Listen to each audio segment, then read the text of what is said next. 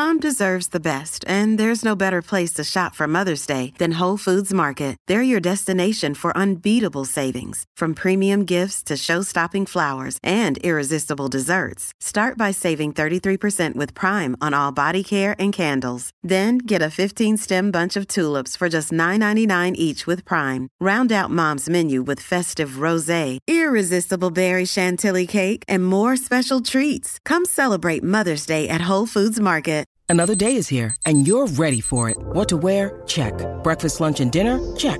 Planning for what's next and how to save for it? That's where Bank of America can help. For your financial to-dos, Bank of America has experts ready to help get you closer to your goals. Get started at one of our local financial centers or 24/7 in our mobile banking app. Find a location near you at bankofamerica.com/talktous. What would you like the power to do?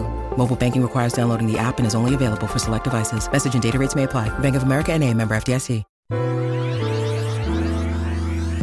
Welcome to the True Beauty Brooklyn podcast. I'm Elizabeth Taylor. And I'm Alex Shapiro. We are estheticians in Williamsburg, Brooklyn, and we work with really incredible, diverse, ambitious, and driven women that are killing it in life. And they deserve to be celebrated. So on this podcast, we're going to be sharing their stories with you.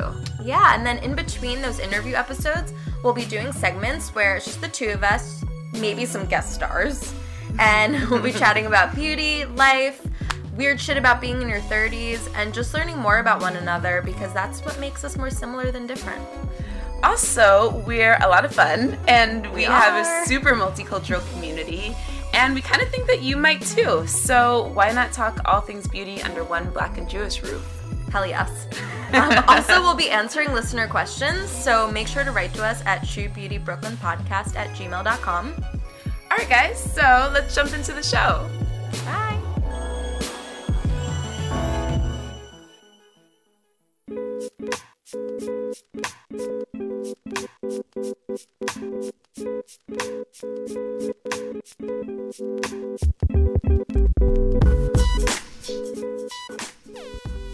Hey guys. Hey. So we're here for another episode, and today we are interviewing Alyssa Rumsey.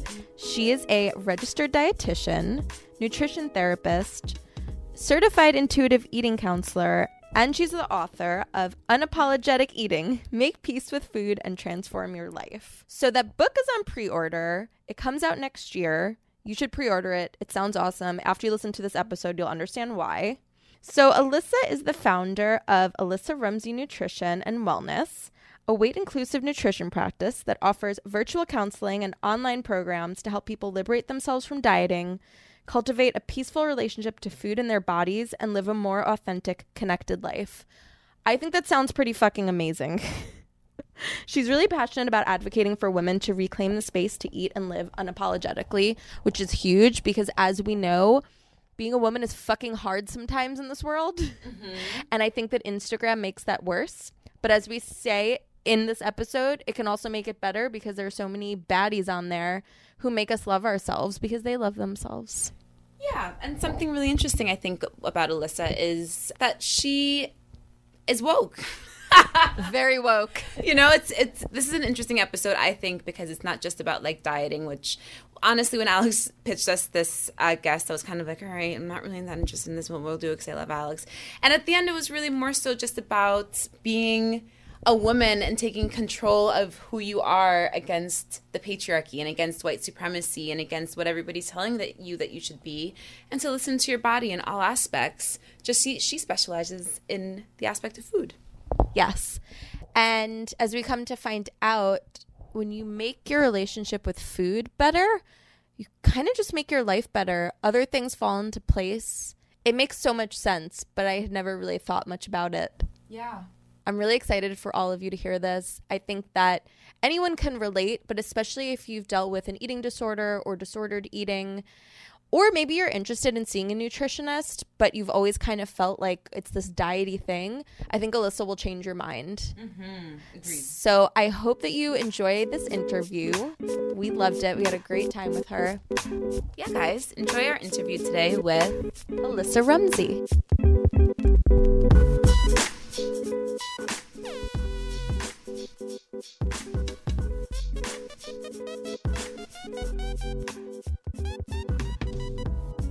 So I'm Alyssa Rumsey. I am a registered dietitian, nutrition therapist, certified intuitive eating counselor, and I own a weight-inclusive virtual private practice based in New York City, but obviously work with people from all over the place. That's really awesome. Where are you from? Where did you grow up? I grew up in Connecticut, so I grew up, but not like close to New York, Connecticut. I'm always like, not like that Connecticut. Yeah.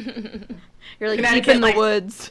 Deep, oh, totally. Like deep in the woods, like up in the Berkshires and like northern, like northwest Connecticut. She loves the Berkshires. Yeah. I've never been. Well, we're going to take a trip there soon for sure. Yeah. I've only been to the Massachusetts side, but I love the Berkshires because it's similar to where I grew up, but not where I grew up. Oh, okay. Where'd you grow up? I grew up in the Catskills. Oh, yeah. Very similar. Yeah. So, and that's where kind of everybody's going now that's our age and like cool from New York, and I'm kind of good on it, so it's a good alternative. Wait, so is it kind of rural out there? Oh, it's so rural. It's so funny because, I mean, growing up, so my town had 1,200 people. And so growing up, I was like, and it's just like all like white bread, just like no diversity. And like everyone knows everybody. So like you come into high school like Monday morning and everyone knows what happened that weekend. And I was so ready to leave. And now it's hysterical. I've been in New York for 12 years. And my partner and I rented a house in the Berkshires last summer. And I was like, when I was a kid, I used to be like, who rents a house up here? Like, why would you come here? And now I'm like, now that's me. Yeah, and you like make fun of the city people. Like, oh my God, those city people, they're so dumb. What are they doing coming up here? I grew up in a similar place, but you guys were double us. So I grew up in a town of 600. You grew up in a town of 1,200. But it's the same amount of tiny. I know exactly. Yeah. Everyone knows that. I think like 12,000 people in the town I grew up in on Long Island. Really? It was not a small town. My mom used to say like the most crass thing that's kind of the greatest thing ever. She would say, if you farted on one side of town, the other side of town would know about it before it had a chance to clear the air. That's one analogy. And it kind of perfectly sums up Narrowsburg, I think. It's just like crass enough to describe the place Narrowsburg that is literally narrow, and I was there, so I can speak to that. Yeah. It's a cute town though. But I need to go to the Berkshires. That's on my list. We're gonna go. Yeah. Beautiful. What was it like growing up there? Did you have like a nice childhood because of it? Yeah, I definitely think so. I think I loved it as a kid. I mean, I think it was very rural. It was very safe. There was like, everybody had lots of land, and so you just go like. I mean, this was also like the 80s, right? So you just like go play in the woods all day. And, That's cute. I also, so obviously our town was small, so my class was small, but it was mostly girls actually. There was like a class of 18 and there were 16 girls, which was great until we got to like 6th grade. And then it was like, oh my God, slim pickings. Yeah. Did you have a high school boyfriend? So our high school, luckily, middle school and high school, starting in 7th grade, 4 towns came together. So my graduating class was actually like 180. So much more reasonable than 12. Still mine was like 650 or something. Although my high school boyfriend was not even from he was from like the other high school. He wasn't even from my high school. You gotta like travel a little when you're to find a boyfriend when you live in a small town. Was it like that for you? 100% it was like that. It was exactly the same. I had graduated in a class of 150, I think. And that's because we merged with 2 other school districts. My elementary and middle school was a class of like 25, 30, and we were the big class. Obviously, you guys were 18, we were 30, so Oh my God. But yeah. This is so funny to me. It's also country shit. I like to talk about country shit because not a lot of people know what you and I know, like true country shit, like looking out. So I grew up on a lake, and when we go upstate, and and you look across the lake, you can see the water line. And so sometimes I'll say to my boyfriend, like, "Oh yeah, it was not a lot of water this summer, huh? It didn't rain a ton." He's like, "You're country ass. How do you even know that?" What's going on? I love it. What made your parents move there? Are they from there? My dad was actually born in New York City and lived here till he was 8 and then grew up in Westchester. My mom was born and raised in Connecticut. And then, my dad had moved to actually like Massachusetts, I think kind of like Berkshires with his first wife and just like ended up staying there. And then my mom, similar, were like both of them ended up like right in the area where I grew up. So. Oh, that's cute. I kind of think I don't want children, but if I had them, I think I'd like to raise them in the woods like that. Like maybe they wouldn't get good internet, so they wouldn't like go on the computer. I mean, that's like not. How is the dial-up out there? Dude, it's the opposite now. Everybody's on Facebook when you live in the middle of nowhere. That's the Oh my problem. God, And you just yeah. live there because there's no people. Right. And you're searching for like anybody. Oh my God. Anybody besides Lots like of the 9 Did you have a lot of boys. online boyfriends? Oh no, because that was like way before. I mean, I did like, you know, the old school chat room stuff. Yeah. ASL. ASL. I was just about to say that. Yeah. So, I mean, my friends and I used to like poke around with that, but we used to like literally, I was talking about this with someone recently. We'd have like sleepovers, and this was always like before we had our license. So like early high school, middle school. And we would like call, do you guys remember Delia's? Yes, of course. That We would catalog. like Yes. call Delia's at like midnight and just, I actually had my own phone line, which is a big deal because my Ooh. parents both had like their own businesses. So I had my Yes. own phone line. So we would call Delia's in like the middle of the night and like order catalogs for all our guy friends like secretly and then just chat with the magazine. This is how you used to order catalogs. You used to have to call. Yes, I Yeah. remember. Gosh. So yeah, that's what we used to do for fun. That's cute. Honestly, the Delia's catalog holds a very special place in my heart. That's where I Yes. ordered my very first pair of flared cargo Me khaki too. pants. Stop. Oh my god. Yes, I wish I still honestly, had yeah. them. They had the widest legs. Yeah, they did. The biggest openings. You can find those at the fashion. So that's bar. one thing we all have in common. Whether you lived in a city, We all a have regular Delia's. town, a rural town, you all loved Delia's. Yeah. Yes. In the Yes. 90s. Cargo flares. So when did you, at what point, like when you were in high school, did you feel like you already knew you wanted to do something with nutrition? So my kind of nutrition journey. So, I mean, as a kid, so I was like super active. I played a lot of sports.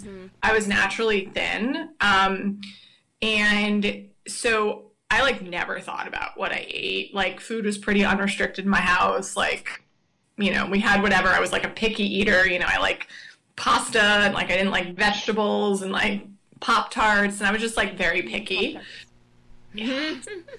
I got back into those this summer. Oh my god. Actually, my husband bought them recently, and it was the first time I've had them in maybe 15 years.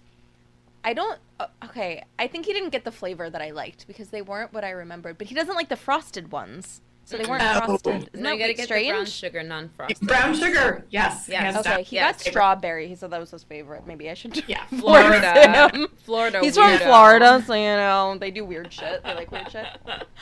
Keep going. Sorry. Frosted all the way. So yeah, so that was kind of, you know, when I was active and like, yeah, just kind of ate whatever, like never thought about food, never thought about nutrition. And then in high school, I hit puberty, and that coincided with actually stopped playing basketball, which was like one of my main sports. And so I gained some weight. And then, of course, like promptly freaked out and ended up going to Weight Watchers with my mom. Was it like, And- did your mom like force that on you, or you wanted No, to? it wasn't forced on me.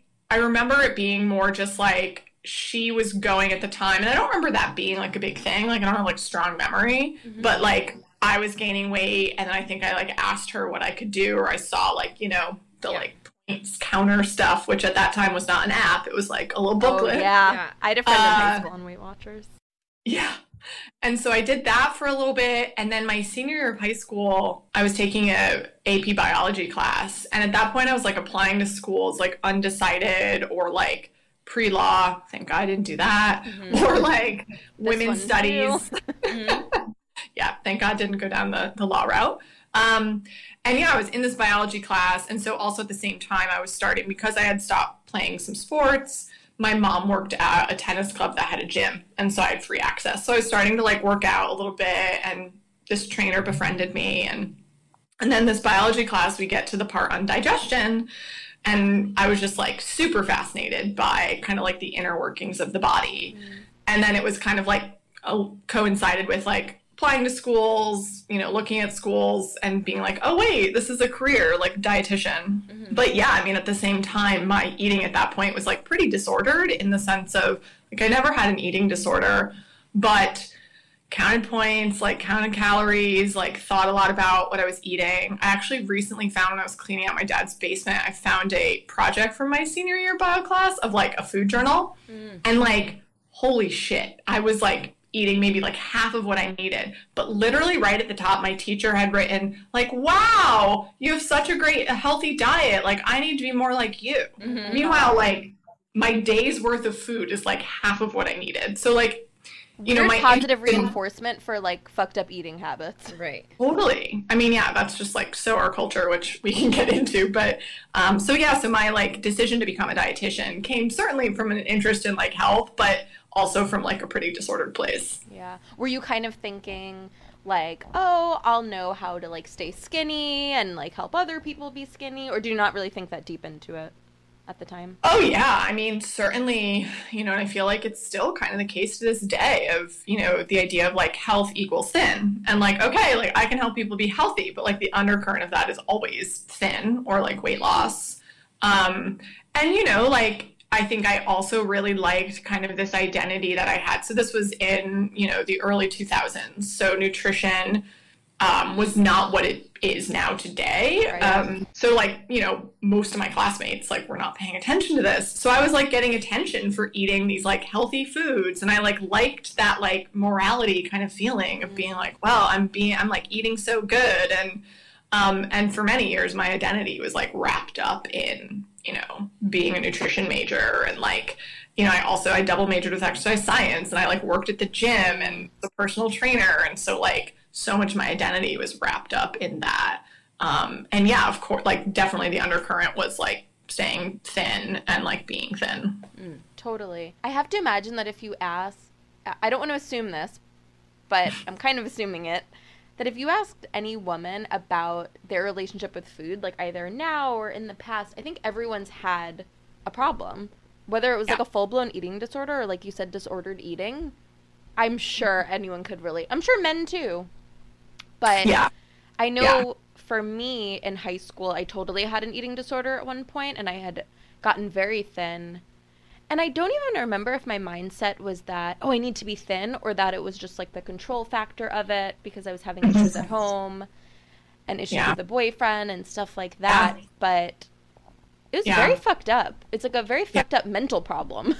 Oh, totally. Totally. And I think that's what people are like, you know, oh, they just want to be skinny. And there's always, and I have like a whole chapter in my book of like all the things that go into like what makes someone like try to diet or try to like control their food intake. And yeah, I mean, statistically, it's about 3 out of 4 women at any point in time are like thinking or acting or behaving in a disordered way around food. And about like 10% of that would qualify as a clinical eating disorder. Wow. Whether anorexia or bulimia or binge eating disorder, or there's some unspecified ones. So about like 65% of women have like some form of disordered eating. And yeah, I certainly find that like the vast majority, and unfortunately we're seeing more and more men. But yeah, kind of I pictured like this spectrum of disordered eating and dieting. I actually just did an Instagram post about this the other day that's gotten a lot of traction around like dieting is the most common form of disordered eating. Mm-hmm. For sure. I mean, I think of Weight Watchers and how that's been so normalized because it's this big company, I guess, right? They're a company, yeah. And the point situation and how like, oh, well, it's better because you're not counting calories. Yeah, but you're counting points. It's just as obsessive. I imagine. Too is it's like, you know, this idea that you have to what you were saying, it's only very, very recently that the ideal has been to like healthy, like looking healthy, looking strong, you know? And like maybe within the last like 10 years and up, like especially in the 90s and the early 2000s, it was all like this heroin chic look was in, right? And so it was cool to be like this, you know, everyone was pooping themselves from the fat-free potato chips, you know? Yeah, it's like a crazy time. 100%. It's also fucked up because a lot of what it comes down to is like not even necessarily the male gaze, but just like this idea of what, like how we are supposed to look and how we're supposed to look for other people. And like, it's funny because I always thought that I was heavy growing up, but it's just because I was like the only black girl in a town with like all white kids who were like they were just built differently, you know? Yeah. And I was looking at a picture recently and I was like, wow, I was just like a regular looking kid. I wasn't skinny, I wasn't fat, I was just like a normal looking person. But how body dysmorphia it starts at such a young age, and in an age where like, you don't even know what your body is supposed to look like, but you know what people are telling you what it's supposed to look like, so you're basing everything about you about these ideals that don't even really relate to you whatsoever, right? I mean, I remember being 10 years old because I was always obsessed with the teen magazines, so maybe I was like 11 or 12. Right? And my mom would buy them. My dad did not want me reading them, and I get it now. I think for him it was more like he didn't want me reading about sex stuff, but maybe this kind of stuff too, but I think that's part of why at a young age I felt like I didn't look right. And I also got my period very young. I was like 10 or 11, and I, same as you, like started to put on weight.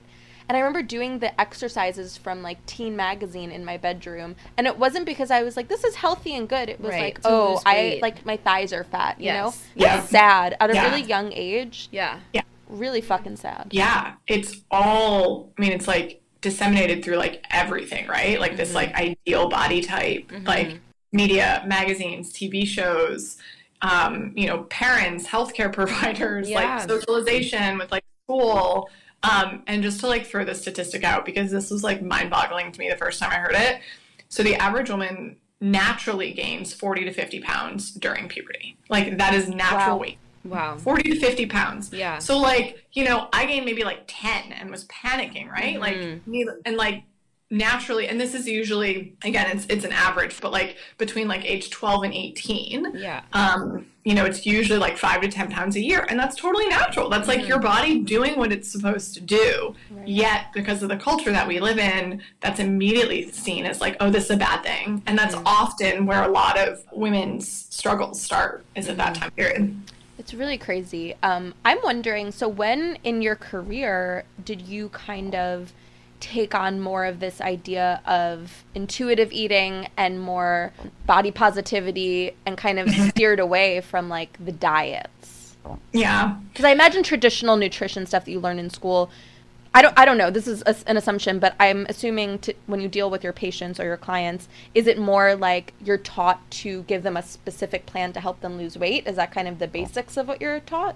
Well, so certainly like our education system, I mean, for dietitians, but also for like all healthcare professionals, is what we consider weight centric, meaning like weight is seen as a accurate measure of health. Like, so weight and BMI are used to assess the health of a person.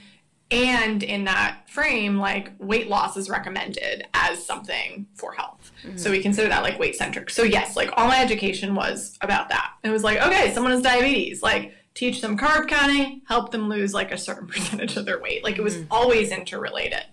And, you know, certainly like, so in my 20s, kind of just like naturally, like not really on purpose, I started to develop a better relationship with food. I think it was a lot. Moved to New York City. I got like really into just like the food culture here and the restaurant culture. And I was lucky because disordered eating, needless to say, is like very common in nutrition students. But I was very lucky that like I worked at a big hospital in New York City for the first couple of years when I moved here. And like my friends became the dietitians there, and we were all like in our 20s. And they all actually had like very healthy relationships with food. So I think just like being around that kind of rubbed off on me. And then like living with roommates and being exposed, like having foods like kept in the house that normally I wouldn't keep in the house. It just like naturally happened over the course of like my 20s. And like through that, I think I also got into more like mindful eating and like mindfulness and like listening to your body. But at the same time, I was still like giving people meal plans and like recommending certain like portion sizes to eat. And yeah, still like helping them, quote unquote, helping them lose weight if like that's what they wanted to do. So it wasn't until it was honestly only about like 4 years ago, I think, that I stumbled upon intuitive eating. So intuitive eating, the book was written by two dietitians, the first version back in the 90s, early 90s. And I was searching for like some continuing education stuff. And I was like, let me like look for some mindful eating things. And this course popped up and I was like, oh, I think that's similar. No, I mean, mindful eating certainly like has a component with intuitive eating, but it's not the same thing. And yeah, in the first session, Evelyn Tribole, who's one of the founders of the intuitive eating framework, you know, dropped like all the weight science onto us and like all the research that there's like no link between, there's an association between higher weight and health, but no causation. And then like you add in all these layers of like weight stigma and weight bias and how harmful that is and how harmful weight cycling is for our health, like the yo-yo dieting. And I was just like mind blown. And so that, and it made so much sense to me too, at that point, looking back at my own journey and looking back at my clients who like, yeah, people would lose weight, but then they'd come back like 6 months, a year later, feeling like so much shame, feeling like a failure, like, oh, I gained it back, we got to do it again. And I was like, okay, what's wrong with me that like I can't help them do this sustainably? And I was never a huge like restriction, cut stuff out. And I was like, oh, this is why. I love that. Can you explain to us what intuitive eating is? Yeah. Explain. Yeah, sure. So intuitive eating, like I said, it was a framework that was developed by these two dietitians back in the 90s. They actually just released the 4th edition of the book under that name, Intuitive Eating, this summer in June. So intuitive eating, I like to describe it as, we're all born natural intuitive eaters. Like you look at any baby, you look at any toddler, provided that they have like access to enough food and they're given a variety of food, they naturally balance out what they need, right? Like a baby cries, it's hungry, you feed it, it stops crying, it stops when it's done, and then a few hours later it cries again, and just like the cycle repeats, barring any kind of like other factors. And same thing with toddlers, and we see this in the research. Like with toddlers, they're not looking at the plate and being like, I had like bread at lunch, I shouldn't have bread again at dinner, or like, ooh, this is too much sugar. They will naturally eat, without you putting any restrictions on this. And I see this with my niece and nephew now, and I've had friends for years that have told me this. I was babysitting my niece and nephew a couple weeks ago, and I made mac and cheese, like the good stuff, like Kraft mac and cheese. I saw when you posted this. Yeah, I posted it because I was like, this is amazing. And like some type of vegetable and lentils, like the Trader Joe's, I'm obsessed with these, the Trader Joe's, like steamed lentils, and like yogurt. And so I put those 4 things on the plate. So the first night when I made that kind of thing, neither one of my niece or nephew, they're twins, they're 3.5, neither one of them touched the mac and cheese. Neither one of them. Like, I ate all the mac and cheese. My nephew asked for like 3rds and 4ths of the lentils and the plain Greek yogurt that I had put on his plate. Mm-hmm. And then the next night I offer like a similar thing and they eat all the mac and cheese. Yeah. But there's none of this like, ooh, I was good or I was bad. They're just like literally listening to their bodies. How old are they? So that's really like, 3.5. They're 3.5. Okay. Yeah. That's so cute. Yeah. Nice. So it's just like, when you think about intuitive eating, it's really like getting back to that. It's getting back to like rejecting all of this like external like rules, restrictions, ideas about good, bad, better, worse, healthy, unhealthy, and getting back in connection to your body. So to your body's cues around hunger, like honoring that hunger, knowing what foods are satisfying, knowing what foods taste good to you, knowing what foods feel good in your body. And instead of eating for like restriction or like, oh, I shouldn't have that, or I gotta be careful, it's like, no, I'm gonna eat to like take care of my body. So like making decisions from a place of self-care as opposed to restriction. And really it's about like respecting your body, including like what your body wants and needs. Also that includes like respecting your body's, weight and shape, like whatever that, may be. Yeah. What did your client base look like previous to like kind of making this switch? Like when somebody would come to you, what would their concerns kind of be? And then what would your general plan of action be, like to kind of like walk them through whatever it is? I've never really spoken to a nutritionist or been to a nutritionist. So I'm curious to see to know the difference between like the old way and sort of the new way. And really, I'm interested in this because what you're saying makes a lot of sense, but oftentimes when you speak to people, and it's oftentimes so cultural, people who are used to eating things with a lot of salt or that are fried or what have you, and you talked about like salads, their first thought is like, well, there's no flavor to that. And it's like, you and I both know that it's a palate shift, but it's just like changing the way that your body responds to things. And so I guess I'm curious, like, how do you get people to just like start wanting the things that we want them to want and like changing the way that they look at the foods that they're eating? Well, to answer the first part of that, so yeah, I mean, I used to do like weight loss counseling. Honestly, like most of who I was working with is like similar to who it is now. So I primarily work with women anywhere from like 20s through like 40s, 50s. And yeah, it was like weight loss, but it was like they wanted something sustainable. They liked the like mindfulness kind of approach. So yeah, it was interesting because I was kind of, what one of my mentors calls like splinter ass. Like I was sort of doing like a little bit of both. Like I was like, yes, I can help you lose weight, but also we're going to listen to your body. So we talk about like hunger cues, but then I'd be like, try to have 3 cups of vegetables a day, which has nothing to do with their body. That has to do with like me putting something on them, or like certain calorie levels or stuff like that. So I was like one foot in on both sides. And really, as I've learned, like that just, when you're trying to follow these external rules, when you haven't connected to your body yet, it keeps you in this, like the dieting cycle that we see of like, okay, I've got to like lose weight, or I've been like so out of control with food, I got to like get back on track, right? So, like, let me, whether that's like, when I'm saying dieting too, I just want to be clear, like that's like keto or Atkins or Weight Watchers, but that also means like any kind of external restriction of like, okay, I'm gonna get back on track. I'm like gonna not have sugar for a little bit, or I'm gonna like cut this thing out. Like, because what happens is our body responds to any type of restriction like that by thinking that we're starving. And our bodies are still wired, right, from like thousands of years ago. So even though for those of us who are food secure, there's food around, our body doesn't know that. So like when you restrict, or even like mental restriction of thinking like, oh, this is bad for me, I shouldn't have it, or like, oh, like I'm gonna start again tomorrow, like I'm gonna get back on track tomorrow. Your body interprets those thoughts as like, whoop, starvation's coming, let me increase their appetite, let me increase fat storage, let me increase the cravings, increase hunger cues. Because it's literally thinking that you're gonna starve and die. Right. Oh my God, that's crazy to me and makes so much sense at the same time. Yeah. And that's why we see, right, this like, I think most of us can relate to this of like, okay, I'm gonna like cut this thing out, I'm gonna cut down on sugar, I'm not gonna eat as much.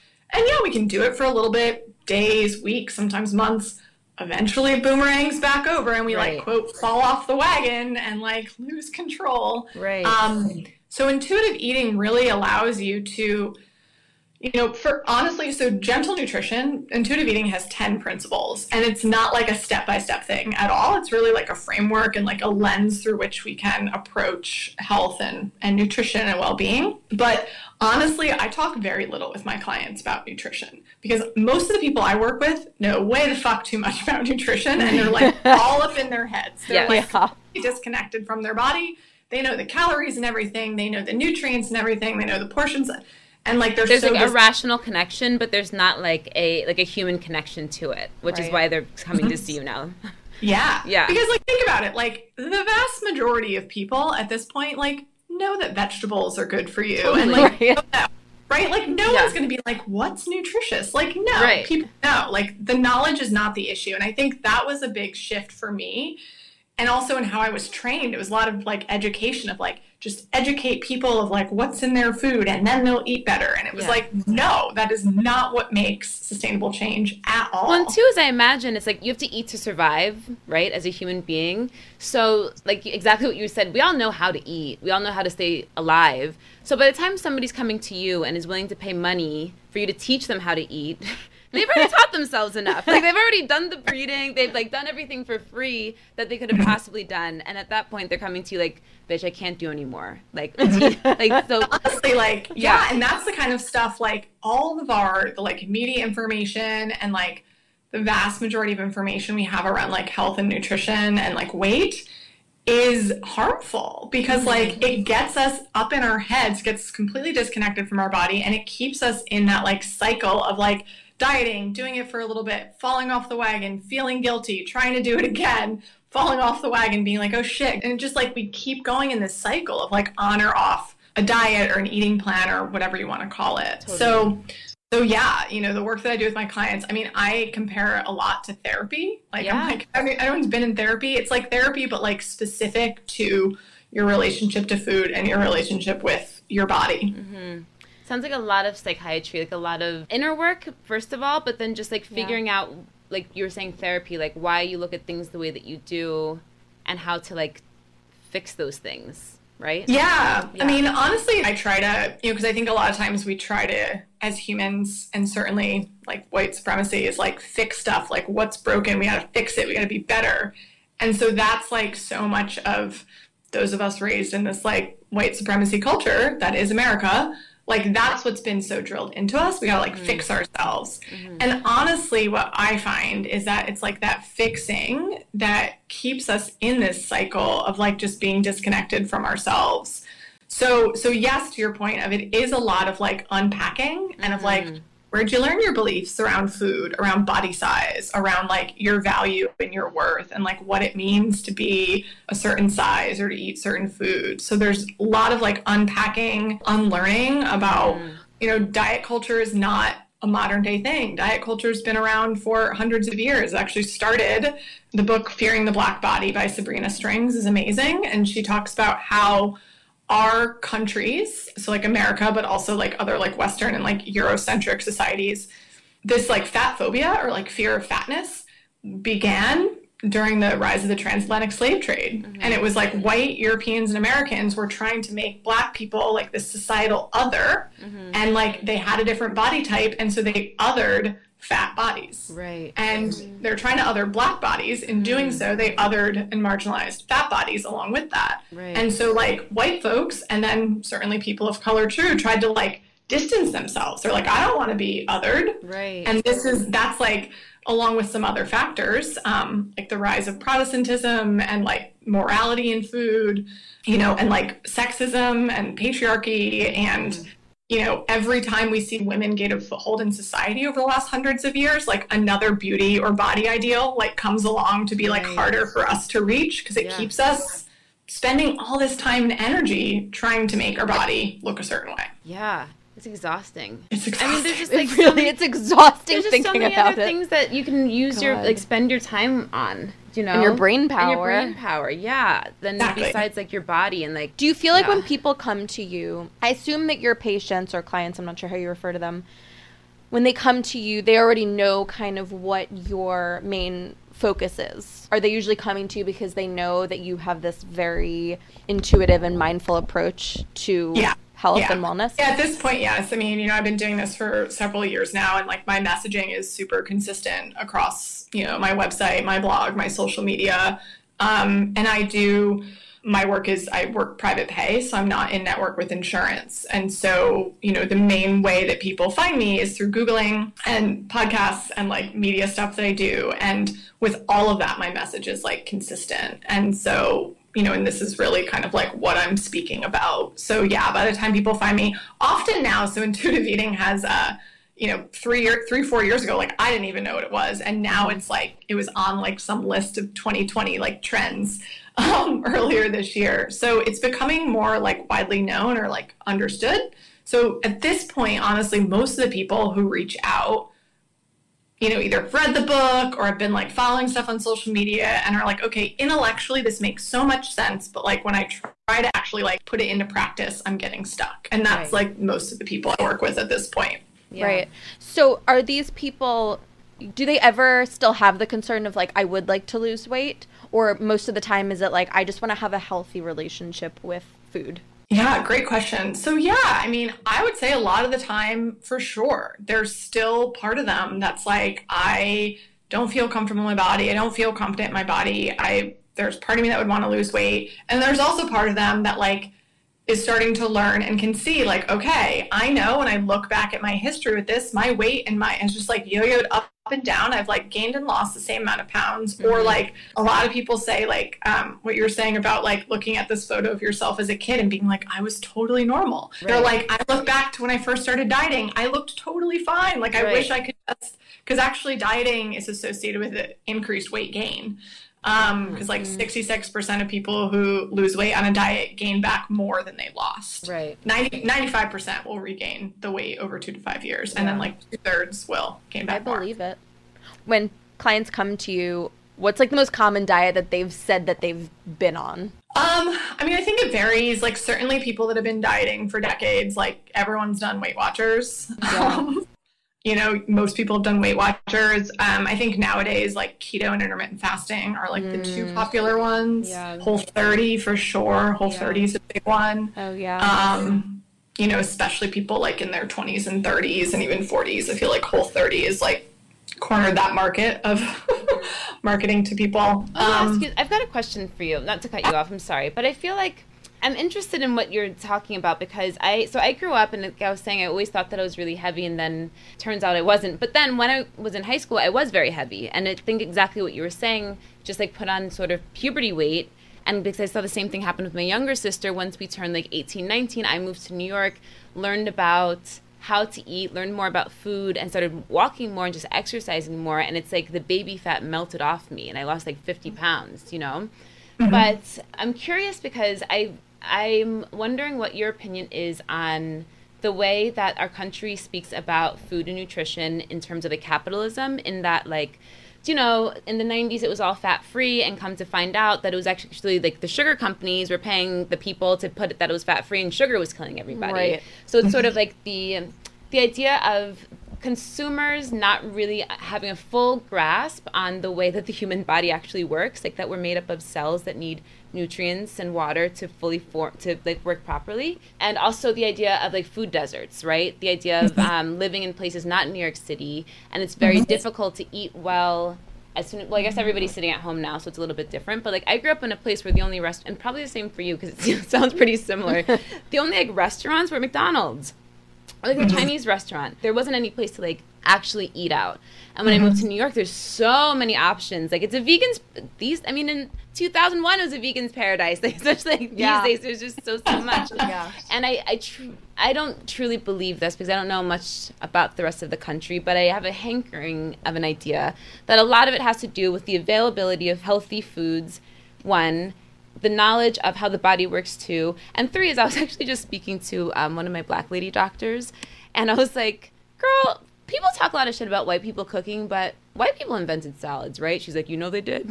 Like, there's a good salad. Like when I was growing up, I'd be like, ew, salad, because I would just think it was like lettuce with like nothing. And then I moved to New York, and I learned about like, no, good salad is just like a bunch of healthy shit and different flavors and textures. And girl, who doesn't love a big salad? Big salad's delicious. Thank you. First of all, thank you, white people, for salads. You're welcome. Hey, it's Ryan Reynolds, and I'm here with Keith, co-star of my upcoming film, If, only in theaters May 17th. Do you want to tell people the big news?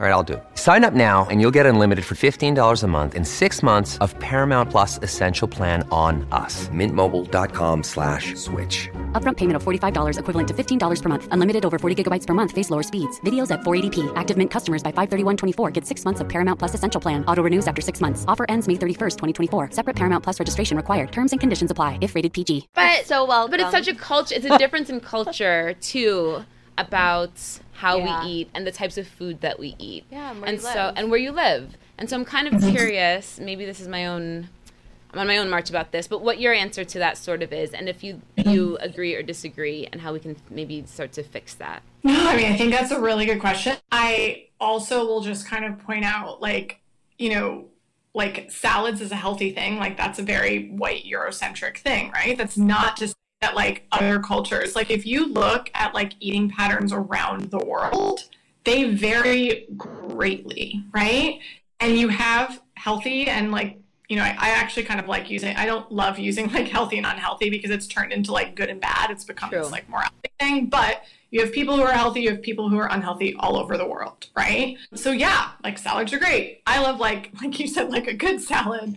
But there's also like lots of other foods that are good. I also think honestly what's like even more important than this, because like I know you're bringing up sort of the like the food companies and like processed food and stuff like this. I highly recommend the book. I'll just give a shout out to Anti-Diet by Christy Harrison. She goes into this like super in depth. But what I will say is that, so health is influenced by many factors, right? Our modifiable behaviors and like our individual behaviors only are about like 35% of our health. And of those modifiable behaviors, food and movement are about like 15%. So that means like 85% of our health are from things outside of food and movement. So I'm a dietitian, I'm a personal trainer. Obviously, I think these things are important. However, we also have to realize that like they're not as important as our culture makes them appear. Mm-hmm. And the main determinants of health are like the social determinants of health. So like how much education a person has or is able to get, how much money a person makes, food deserts, their access to food, or like food security. There's still so much food insecurity in the US. Mm-hmm. Access to healthcare, like let's talk about that. Mm-hmm. Access to safe housing, access to clean water, access to reliable transportation, public safety, social support, coping skills, like working conditions, right? And this is why we're seeing like with COVID right now, the Black and brown communities are being like decimated because all of these things, you know, white people, because of white supremacy, are on top with these things. And that is really what health is about. Like, yes, nutrition and movement play a role, but like, you know, when it comes to like kind of policing people's access or like talking to them about processed foods. Like if someone's working 3 jobs or has to like travel 2 hours to go to the grocery store, then like that is going to be more of an issue for their health than like what they're eating, I guess is my point to that. Yeah. And really what we see is that like health improves in line with a person's socioeconomic status. Yes. So in other words, like the more money, the more power, the more resources a person has access to, their health is better, no matter what they're like eating or moving. So, you know, that's really why when we think of like, and this is what I've learned over the last several years, like intuitive eating kind of like brought me into this, but you know, all the kind of different systems of oppression that exist in our country, like that's really what the problem is. Like it's not like our food. Right. And yeah, certainly like the fact that processed foods are very cheap and fruits and vegetables are expensive, like that's again like an oppressive system based on like this commodities and like or the subsidies that we give certain farmers. And so yeah, there's lots of like interrelated factors, but I just think at the end of the day, health is so much more than just individual. Yeah. And I think we have to like, it's also so much more than physical, right? Like mental health, just as important as physical health. And, you know, I mean, I'm not sure what you girls think, but like, I've certainly like myself and most of my clients, like they will tell you when they like were like eating their healthiest and like exercising the best and were like maybe physically healthiest, their mental and emotional health was shit because they were like, so stressed and like thinking about this all the time. So I think there's just like a balance too. Yeah. Yes. I like that. I like that you're speaking about food as health. Overall health. Yeah. Right? That's really cool. I don't really hear very many people speaking about that in that sense, but you're absolutely right. Totally. Yeah. So crazy that this thing that we need to survive, which is food, has created so many fucked up ways for us to like live and think. Yeah. You know? It's kind of crazy. It's created a lot of great ways to live and think too. And it's also created a lot of great ways, totally. Yeah. I think also, right, in our society specifically, it's really, I guess it also depends, you know, like growing up, I had a mom who definitely had issues with food. And that was definitely put on me and made me feel ashamed if I gained weight, you know? And I think it's something that even as a 32-year-old woman, I still have to like keep stuffing away, you know? Yeah. It's like an active thing that maybe for the rest of my life I'll have to deal with. I do feel like at this point in my life, I guess without realizing it, I do eat intuitively. Like I was saying before, I'd like to eat healthily, but I also, on Sunday, I was like, I haven't had a cheeseburger in like 2 months. I need one. And I got one. You know, but, and then for dinner I had like soup and like a little quesadilla. And whereas in the past, I definitely would have been like, I had a burger today. I'm not eating anything else. Yeah. You know, like that's it.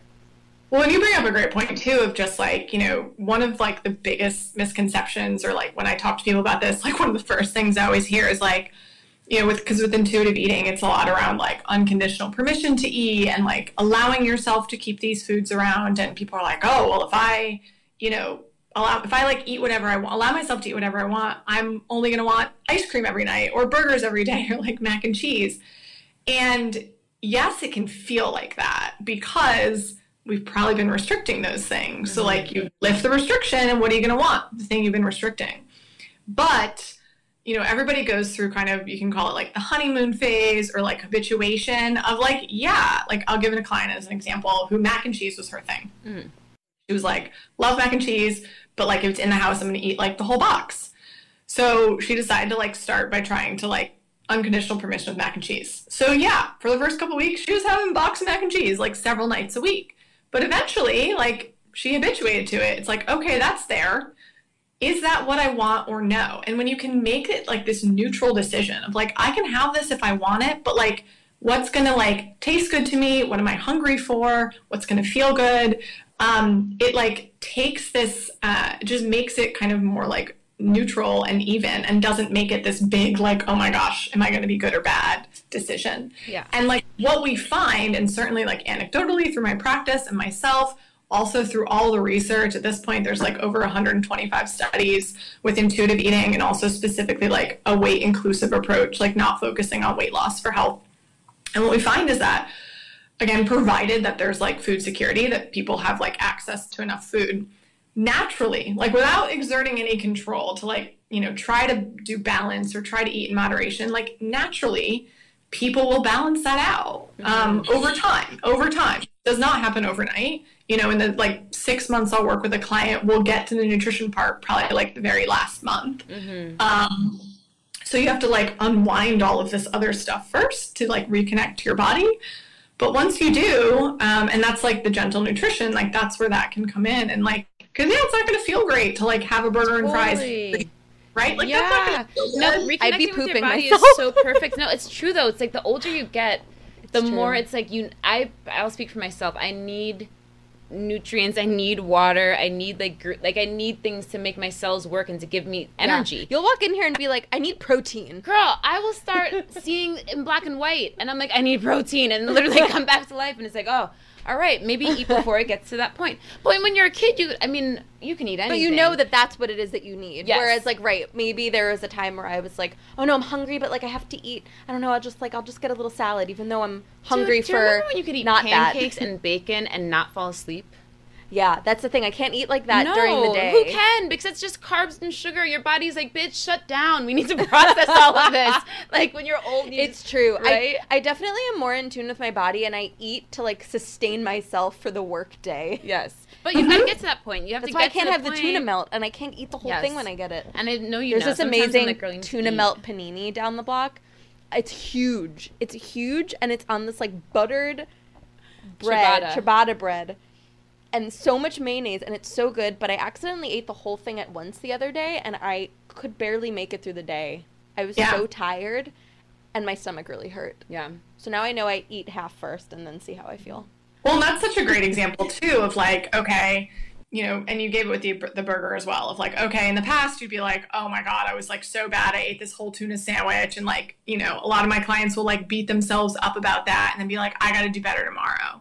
But now it's just like, okay, no, that's like a piece of data of like, okay, I found out that when I eat this tuna sandwich, yes, it tastes good, but like, oh my God, I'm only going to be able to do this when it's like the end of the day and I don't have anything to do afterwards, right? Yeah, totally. And so now you know that, like, so intuitive eating is like both body and brain knowledge. And that's where like the brain part comes in. There might be, you know, I certainly have had nights where I'm like, oh, I really want a burger and fries.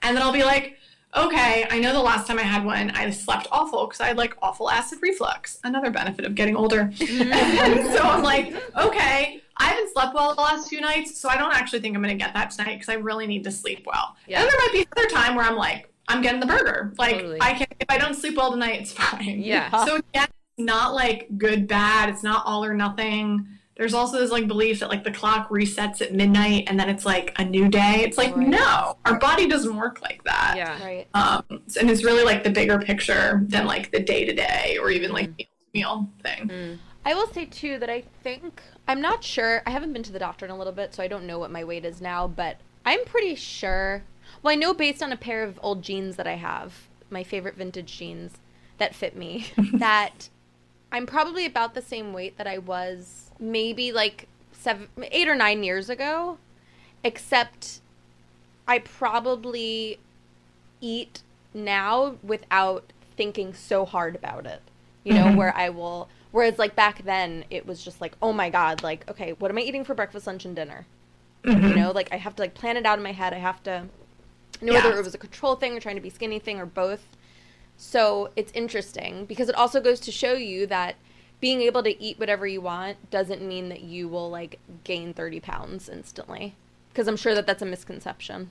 Yeah, totally. And, you know, that goes back to like the idea of set point theory that states that, you know, every human has a set point weight where like this is where their body is like wired to be at. And it's not like a specific weight. It's actually a range of like 10 to 20 pounds. And so, you know, now, and also to say that set point, if you think of like bell curves, that set point is not in a quote normal BMI for everybody. Some people, yes, but it's also going to be people like who are in higher BMIs. Like body diversity, weight diversity is the same as like height diversity or like foot size diversity. We're all not meant to be like 5'6", right? There's like a big diversity. It's the same with weight. And so there are people who set, so it sounds like your set point is like kind of where you're at right now. Like Better stay this way so I can wear these jeans. My favorites. You can get them taken out. It's all right. Yeah. But also, like, as we age, like, our body is not meant to stay the same from the time we're 17 to the time that we're, like, 80. Like, it's not. It is not going to. And I think we tend to, like, resist that a lot.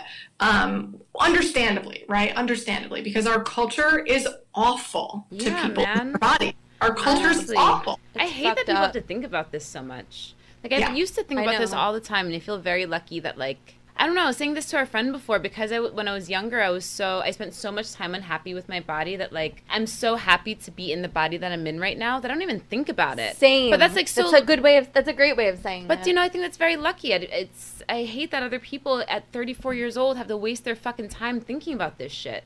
I know. You know? Yeah. I know. I'm sure that Instagram also makes it worse for people. Or better, because there is a lot of body positivity on there. Honestly, Lizzo loves herself. And I'm just like, I love that, man. Love her. It's so good. Same. It's so refreshing. It's just like, and why shouldn't you love yourself? We should all love ourselves the way Lizzo loves herself. Seriously. I love myself the way Lizzo loves herself. Same. Even my saggy tits. Same. I do have one question. If someone comes to you, they want to work with you, and they are, like, vegan or vegetarian, are you cool with that? Like, will you still be able to work with them on intuitive eating and mindful eating? Yeah, I mean, so that's, like, the beauty with the intuitive eating framework. Like I said before, it's kind of this, like, lens through which we can approach health and nutrition.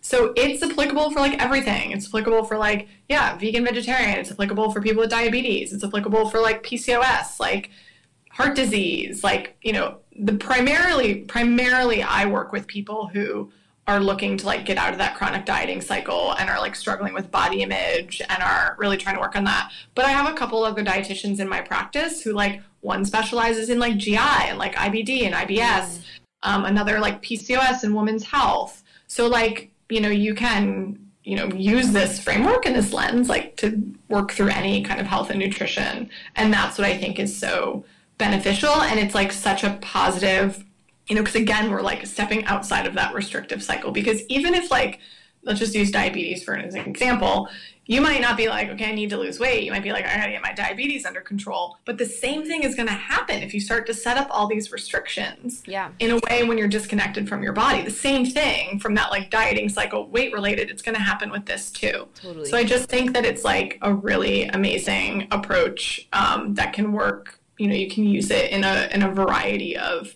frameworks. Totally. It sounds amazing. I think that we should all, too, is, like, listen. I mean, especially as women, we should all be listening to our bodies. And just, like, there's so much that paying attention to, like, our bodies and to, like, our gut in, like, both the physical sense, but also in the, like, theoretical sense, I suppose.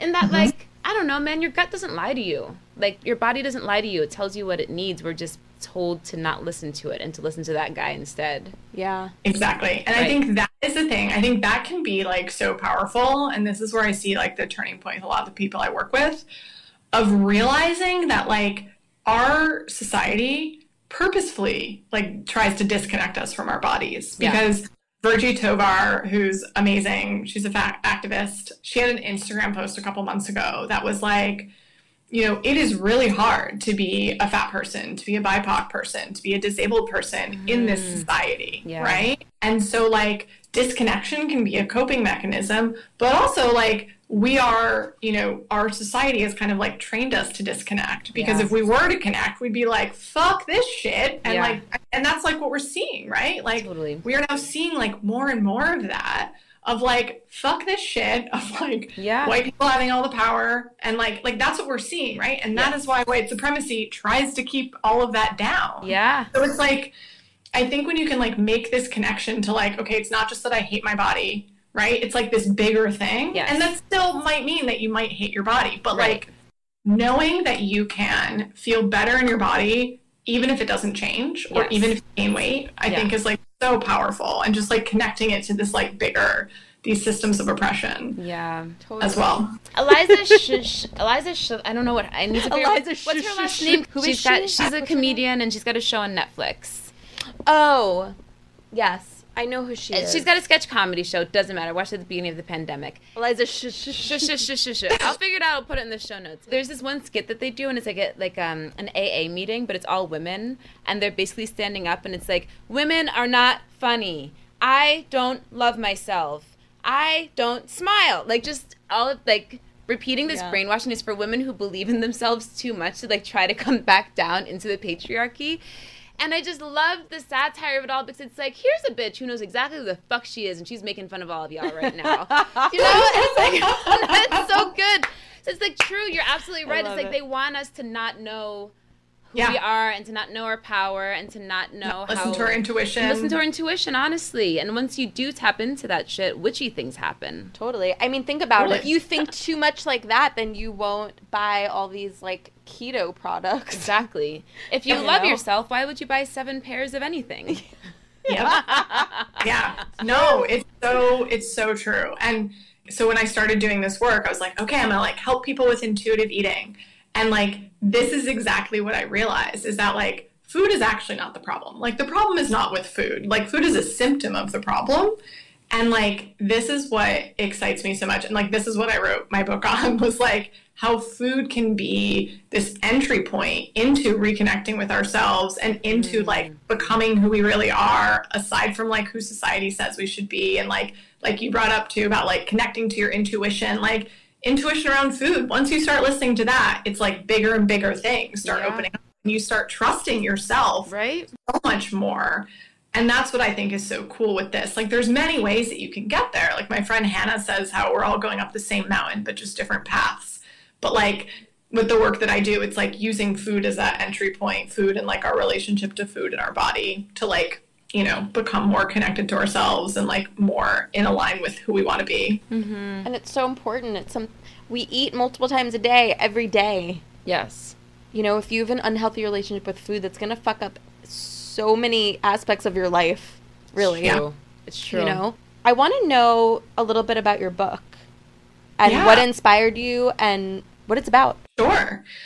Well, it's called Unapologetic Eating. And so it was something I hadn't thought too much about, honestly. And I had a publisher reach out last fall. And they're like, hey, have you ever wanted to write a book? And I like thought this was like not a real thing. So I like almost didn't respond to the email. And I was like, well, what the hell? I'll just like get on a call with this guy. And he says this. And like the first thing that came out of my mouth is like a version of what I just said to you of like, you know, I love how, because I mean, I think this publisher, because I have some colleagues publishing books with them too, and they're like, oh, cool, like this intuitive eating thing is getting popular, and then they looked into it, and he's like, this makes sense, we want to publish books on this. And I was like, yeah, you know, the thing that's cool to me about intuitive eating is that it like opens up all this other stuff. So the clients I work with, they start to trust themselves around food, know what foods they like, know what foods make them feel good. Then they start setting boundaries with like family members and friends and work. And then they start like these like big things that they're just like, oh, I should do this or I should want to do this. They start being like, wait, do I really want? And start questioning like more and more. Mm-hmm. So I literally like off the cuff say this to this guy on the phone. And he's like, that sounds great. And so, yeah. And then really as I obviously fleshed the book out more, so the book is broken into 4 parts. So the first section is fixing. And it's all about like why we diet and why it's not about the food, but about control, oppression, all of these things. And then it's also, you know, the first section also goes into like why dieting doesn't work. So this dieting cycle I keep mentioning, the truth about health and weight and about how they're not actually connected. And then, so it's like fixing, allowing, feeling, growing. So it's like, okay, I'm going to stop fixing myself. I'm going to allow myself to kind of just be. And this is where like intuitive eating can come in and like mindfulness work. There's a whole chapter on mindfulness, not mindful eating necessarily, but mindfulness in terms of just like getting into our bodies. And then feeling about like using self-compassion, sitting with discomfort, because there's, like such a huge part of this process is like the grief of being like, okay, I might never be in a body that's accepted by society. Like I might never, you know, by giving up on dieting, I'm giving up on potentially being accepted by like this culture that we live in. And so there's a lot of like sitting with discomfort, sitting with grief, and then from there the growing. So, you know, that was really fun to do too, of like, okay, let's discover like, who are you underneath like some of this shoulds that society puts on, and like values work and self-discovery, embodiment work about like getting back into your body. And then the last chapter is about like stepping into your power. And then like, okay, so it's sort of like traveling, you know, through all of this. And I also wrote it to be, there's like a ton of like breakout boxes and reflection prompts, because I wanted it to be both educational, but also really practical, so that you can like go through it like section by section and really like work on the different pieces as well. That sounds awesome. That does sound awesome. It sounds realistic. It sounds like more attainable. It's just more truthful, right? About like, what is it that we're really getting down to the bottom of? Like, if this is really a change that you want to make, like, it's hard to look in the mirror, right? It's hard to change. It's hard to work on yourself. It sucks. It's not, like you said, it's sitting in discomfort. It's really uncomfortable, but like the rewards are so great. And to have somebody to like guide you through that, and not just be like, all right, so you want to lose 10 pounds. Here's this. Like, to really care enough to be like, girl, let's change your life. That's awesome. Yeah, totally. Or guy. Or a person. I remember, so again, I've never seen a nutritionist or a dietitian, but just a real quick memory. I had this client who wanted to lose some weight for her wedding, which I'm sure in like the dietitian world is very common. And I didn't. And also sounds terrible. Why do you just want to lose weight for a day? So weird. You want to look like yourself. I actually had a cheeseburger and fries the night before my wedding. That's a weird concept. And then I was like, shit, I'm going to be bloated, but you know, I wanted to just look like how I always look. I don't want to look back in a year and be like, well, I'm back to my old self now. That's but weird. I looked like this for my wedding. It's strange. Yeah. Diet culture. Yeah. It's unfortunate. So anyway, she was like, I think she wanted to lose like 15 or 20 pounds, something. So that's a lot of weight. Yeah. And so we talked about it. And then when I saw her the next month for her wax, she was like, I started seeing this nutritionist. And she told me about the plan that she's on. And it was basically just like eating protein and vegetables. And then at night, you were allowed one treat, and it could be either a certain amount of Cheerios, dry, or a glass of wine. Oh my God. And I thought that was choosing the Cheerios. So, former alcoholics. Recovering alcoholics. Recovering alcoholics are choosing the Cheerios. That's about it. In my head, I remember thinking I'd take half a glass of wine and half of the Cheerios. But I also remember at the time... Somebody's just going to turn into sugar. Yeah. But I remember thinking at the time, like, okay, this sounds... Like, I knew in my head it sounded crazy. I wasn't going to... Whatever, she's paying money for this. Right, not your place. Yeah, and But then I remember also thinking, like, well, this is obviously, like, a temporary thing. I guess, I don't know. She's got a year to lose this weight, or less than a year. I didn't think much of it. And then I remember after she got married, she was telling me that she was still sticking with that. And I was just like, how the fuck are you enjoying your life?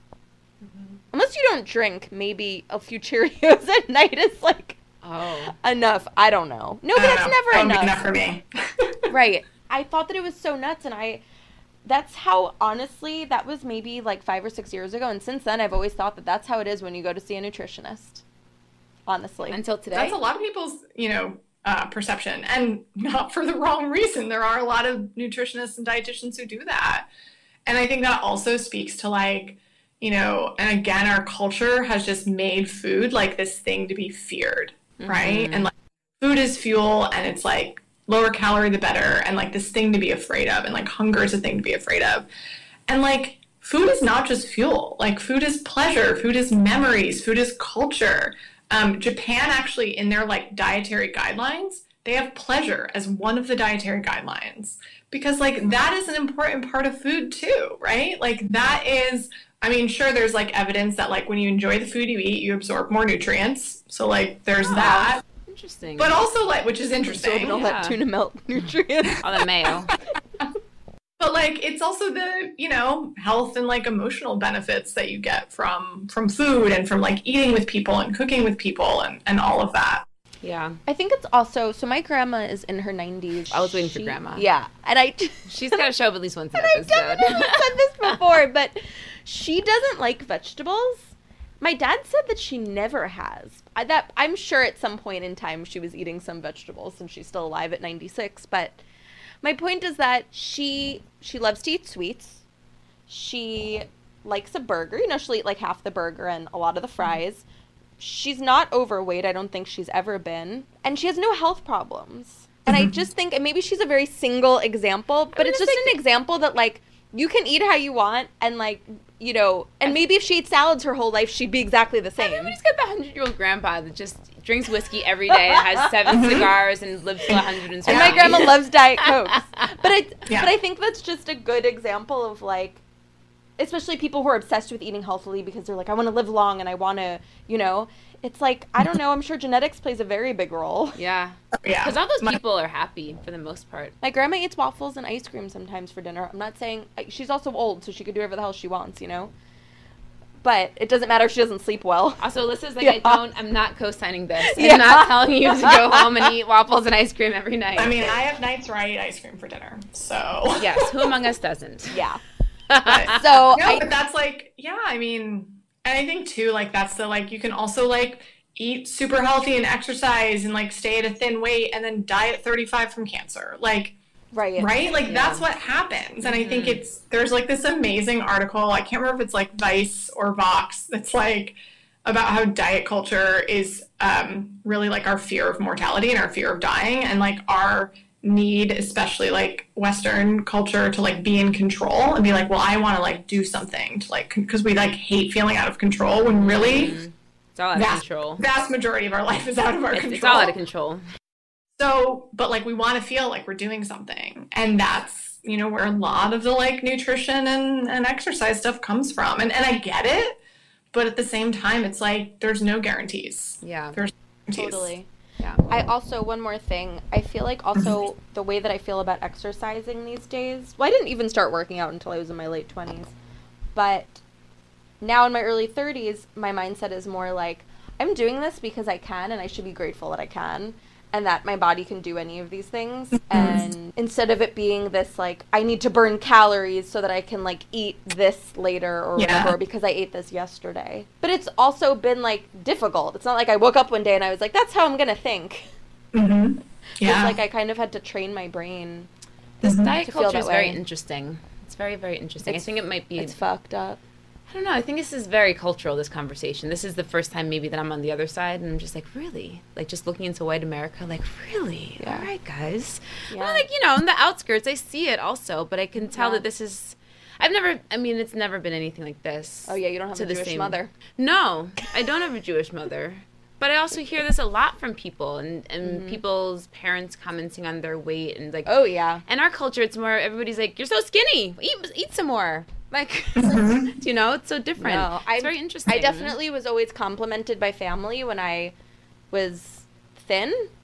Maybe they wouldn't say, oh, you look thin, but they'd be like, oh, you look great. And if I gained weight, they'd either tell me I gained weight or just not say anything. Say nothing. Yeah. And I was never, I don't feel like I was ever fat.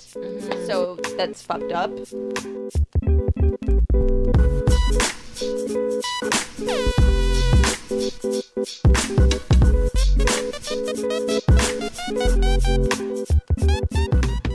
I know that I definitely told you about, I didn't know then, but I'm older now.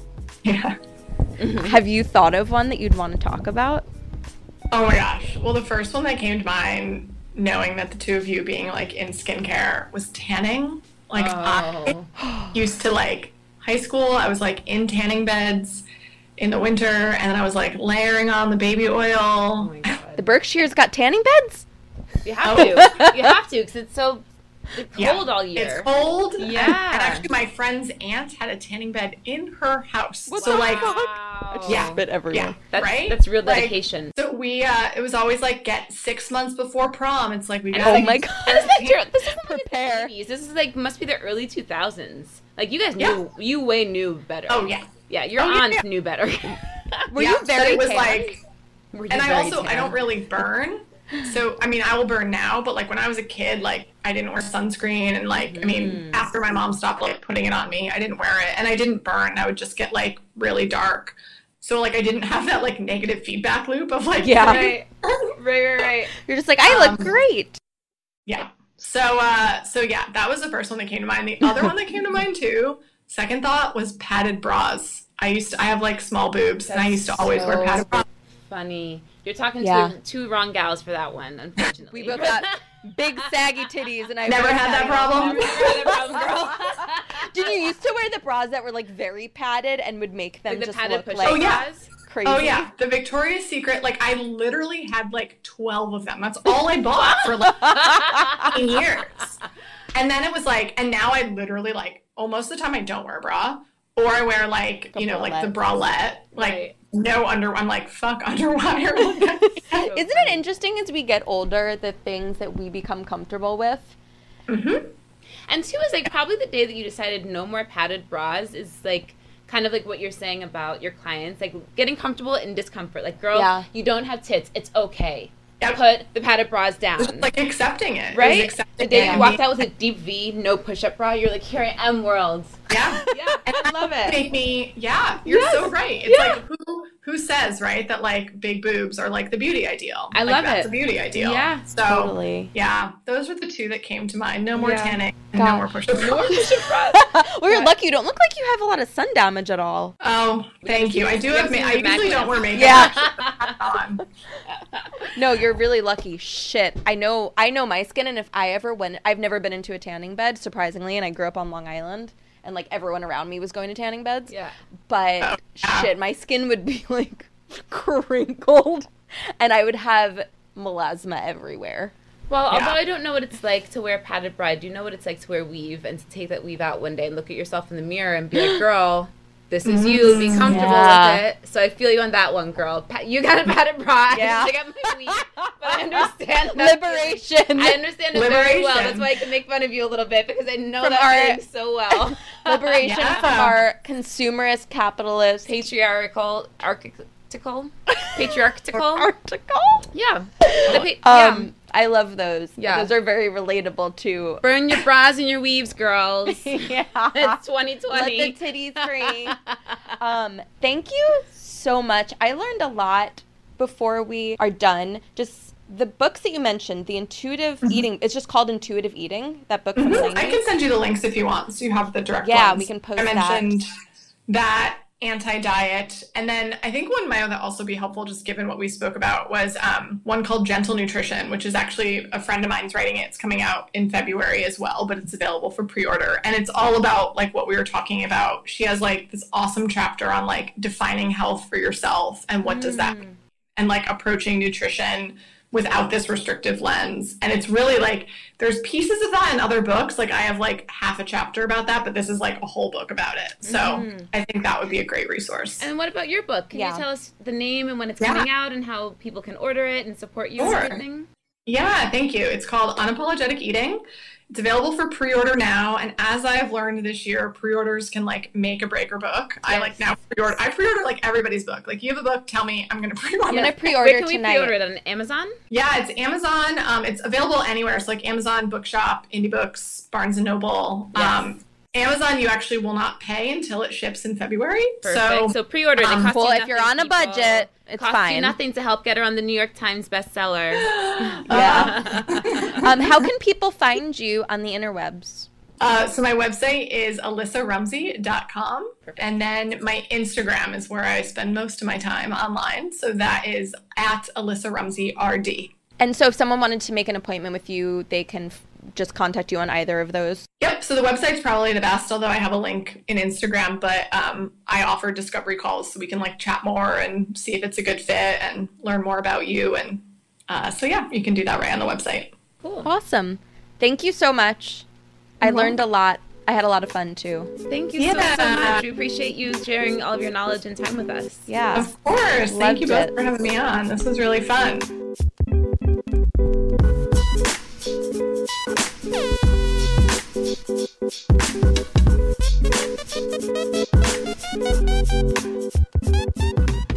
Hey guys, hope you enjoyed that interview.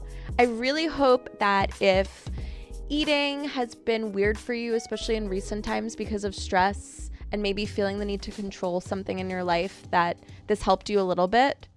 Also, you should definitely follow Alyssa on Instagram because the things that she posts are so, this sounds cheesy as fuck, but so inspiring. They really are though. And she really tries to dismantle this fucked up view of how we are supposed to be as women and how we're supposed to look and eat and all these things. For sure. I learned a ton from Alyssa as well. And I don't know, I just think she's really badass. She is a badass. And I hope that her book makes it on the New York Times bestseller. So, oh my God, it's going to. Yes. Everybody pre-order her book. It doesn't cost you anything to pre-order. She also mentioned, yeah, literally, you don't have to pay until February when it ships out, I guess. And so why not? I'm going to pre-order mine tonight because I think that this will be one of those books. You know, when you're like, okay, this is a book I can get on Kindle from the library for 2 weeks. This is the kind of book that you need to own. Yes, I can tell. It's like a little Bible. And you should support her because she's awesome. And the work that she's doing, I think, is really, really important. And I think that the nutrition and dietitian industry as a whole could really use this kind of thinking, because the idea that all you need to do to lose weight is count calories and work out, it's so fucking, it's just old. Yeah. And I'm over it. Yeah. It's bullshit. It is bullshit. So it's different. Everybody is different. Everybody is different. So go visit Alyssa's Instagram. Go visit our Instagram. At True Beauty Brooklyn Podcast or at True Beauty Brooklyn. And guys, if you like our show, don't forget to rate and review on Apple Podcasts. It'd be really, really great. That's how other people can find us, and tell a friend to tell a friend. That'd be fantastic also. Don't leave us a review if you don't like us. Just 5 stars, please. It's real fucked up. Not what friends do. Yeah, friends don't do that. And what else? You can check us out at www.truebeautybrooklynpodcast.com. If you live locally, check us out at the studio. We're in Williamsburg. You can come get a brow. Get a brow? Get your lashes done. You can get one brow. Just one brow done. Wax. Just one wax, one brow. One labia. That's it. You can book your appointment at truebeautybrooklyn.com. Don't you dare just show up here, and don't you dare call me either. Just go online to the website, make an appointment. And otherwise, we'll see you guys here next week. See you next time. Bye.